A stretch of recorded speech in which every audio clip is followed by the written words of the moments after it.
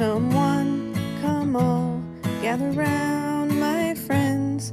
It's time for Adventure Club Theater.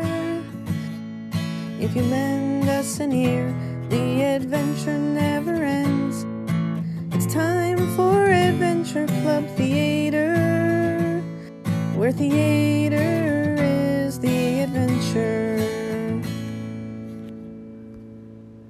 Welcome to Adventure Club Theater, where theater is the adventure. Do you know what the word Messiah means? Okay, so wait, doesn't Messiah totally mean deliverer? Or savior or something like that? Yes, that is correct. The word Messiah literally means anointed one. Christians tend to take it for granted that Jesus is the Messiah. We know that he came down to earth to die for our sins. Many of us have memorized John 3:16. Oh, I totally know that one. For God so loved the world, he gave his only begotten Son, that whoever believes in him should not perish but have everlasting life. We can read about Jesus' life and ministry in the Gospels of Matthew, Mark, Luke, and John. However, have you ever considered the concept of the Messiah from the perspective of the people in the Old Testament? I totally can't say I've ever thought of that.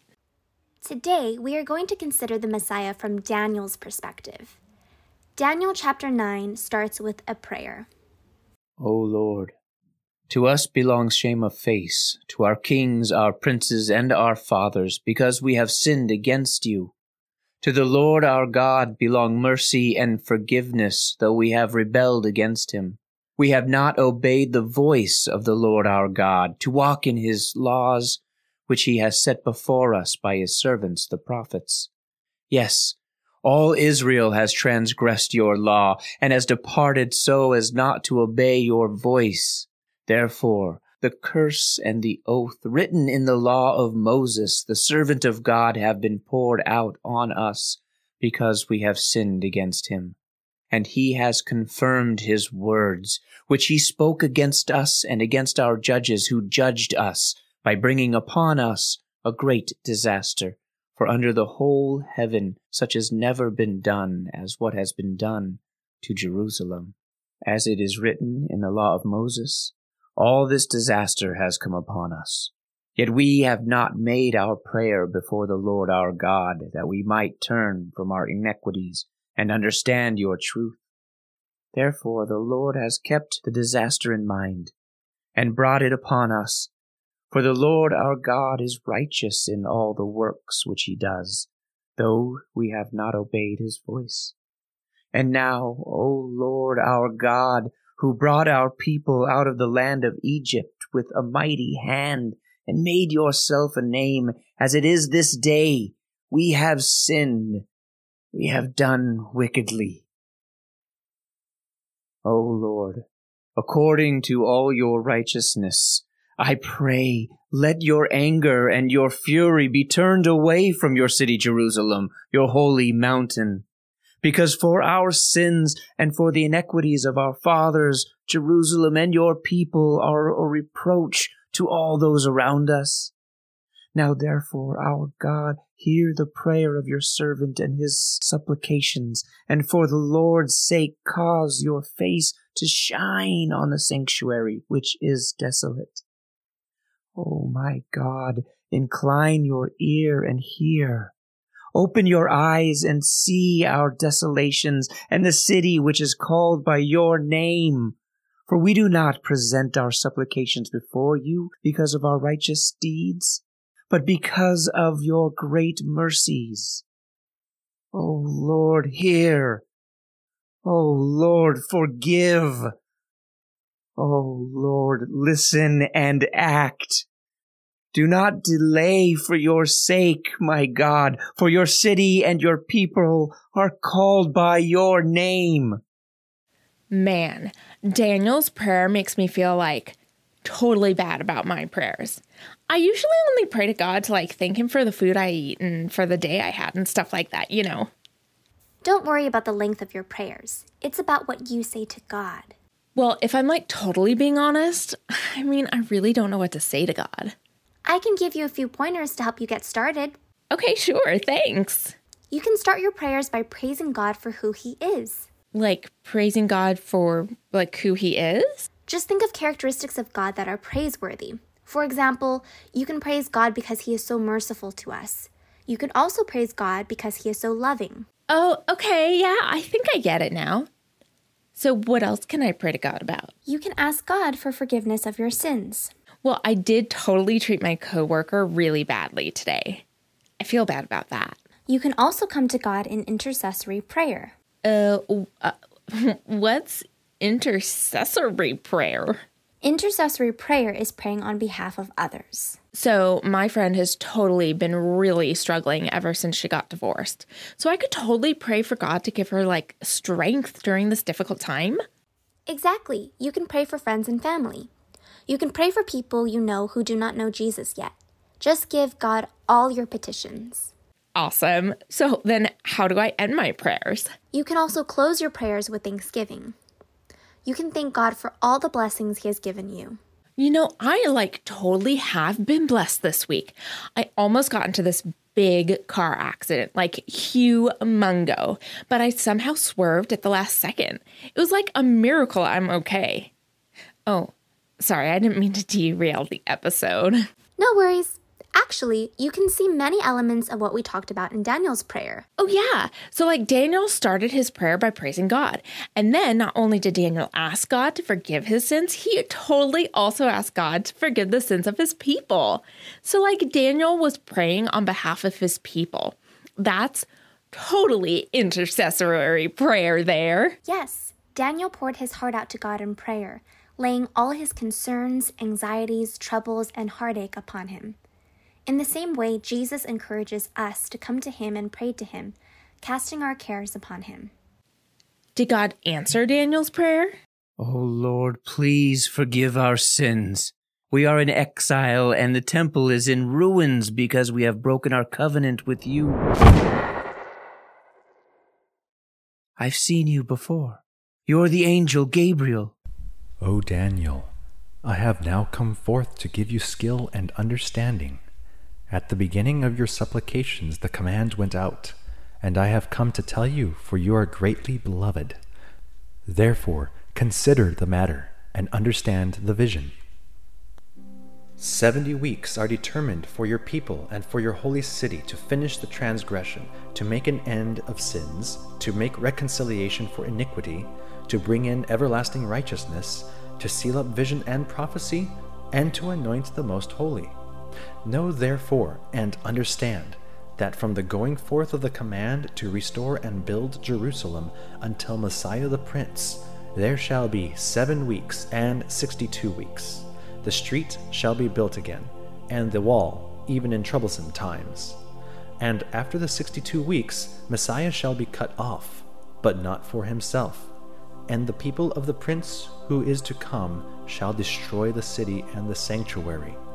The end of it shall be with a flood, and till the end of the war desolations are determined. Then he shall confirm a covenant with many for 1 week. But in the middle of the week he shall bring an end to sacrifice and offering, one who makes desolate, even until the consummation, which is determined, is poured out on the desolate. There is an awful lot going on in this prophecy, so much. When Daniel prayed to God, he was concerned about the sins of his people and the desolation of Jerusalem. God answered his prayer and addressed both these concerns with the prophecy of the Messiah. The people will be redeemed and the sanctuary will be anointed through the work of the Messiah. This work of redemption extends farther than just Daniel's people. It extends to the entire human race. Hold up, is this prophecy about Jesus? Yes, I mentioned earlier that Messiah literally meant anointed one in Hebrew. In the New Testament of the Bible, the equivalent word of Messiah is Christ. Okay, so Christ is actually a title then. When you say Jesus Christ, you're actually saying Jesus Messiah. Isaiah 59:2. But your iniquities have separated you from your God, and your sins have hidden his face from you so that he will not hear. Matthew 3:16-17.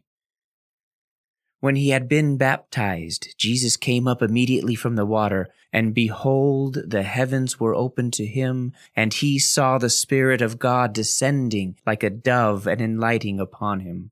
And suddenly a voice came from heaven saying, "This is my beloved Son, in whom I am well pleased." Jesus began his ministry after he was anointed by the Holy Spirit when he was baptized by John the Baptist. In the context of many of the passages in the Old Testament of the Bible, Messiah means Redeemer or Deliverer. Ever since man fell from grace in the Garden of Eden, humanity has been in need of redemption from sin. Our sin separated us from God, and we needed someone to bridge the gap between us and God. Deuteronomy 18:5. The Lord your God will raise up for you a prophet like me from your midst, from your brethren. Him you shall hear. Daniel 2:44. And in the days of these kings, the God of heaven will set up a kingdom which shall never be destroyed. And the kingdom shall not be left to other people. It shall break in pieces and consume all these kingdoms, and it shall stand forever. Job 19:25-26. For I know that my Redeemer lives, and he shall stand at last on the earth, and after my skin is destroyed, this I know, that in my flesh I shall see God. The Messiah will be a prophet, a king, and a redeemer. The Messiah was prefigured by the animal sacrifices in the sanctuary services. The Israelites knew that they were not saved by the blood of lambs, bulls, and goats. Rather, they were looking forward in faith to the Messiah who would redeem them. When Daniel made this prayer to God, the temple had long since been destroyed. The sanctuary services, the basis for the Jewish economy, had ceased 66 years previously. Things seemed so bleak to Daniel, a prince in exile, far away from his homeland in a land full of idolatry. God sent Gabriel to remind Daniel that not all hope was lost for Daniel and his people. The Messiah was coming. While Daniel initially despaired because of the length of his people's captivity and the even greater length of time that would pass before the visions he saw would come to pass, Daniel learned to look forward in faith to the coming of Jesus Christ. Wait a minute. So what about the 2,300 years prophecy thing? How does this prophecy connect with that? Oh, I almost forgot to mention that. Thanks for reminding me.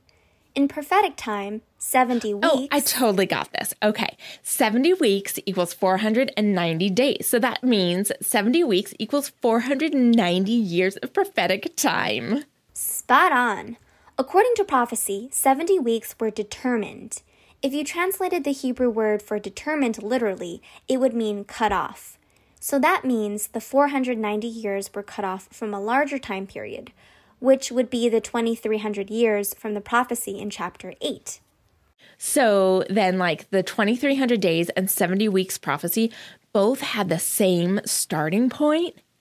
Yes, the starting point in both prophecies would be the decree to restore and rebuild Jerusalem.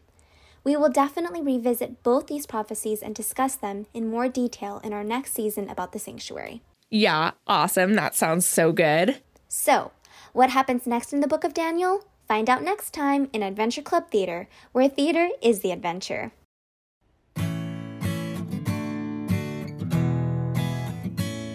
If you enjoyed the show, join us next week for another. It's time for Adventure Club Theater. Till we meet again, yes, we'll see you later. Goodbye from Adventure Club Theater, where theater is the adventure. This episode was written by Jennifer and David Quach. Original theme music by Jennifer Quach. The voice actors in this episode were Christy Wynn, hi, Violet Kelgard, Philip Pitcher, and Richard Briggs. If you enjoyed this podcast, please check out the Veggie Boy Project. It is a story of a young man discovering God's health message and his journey into faith.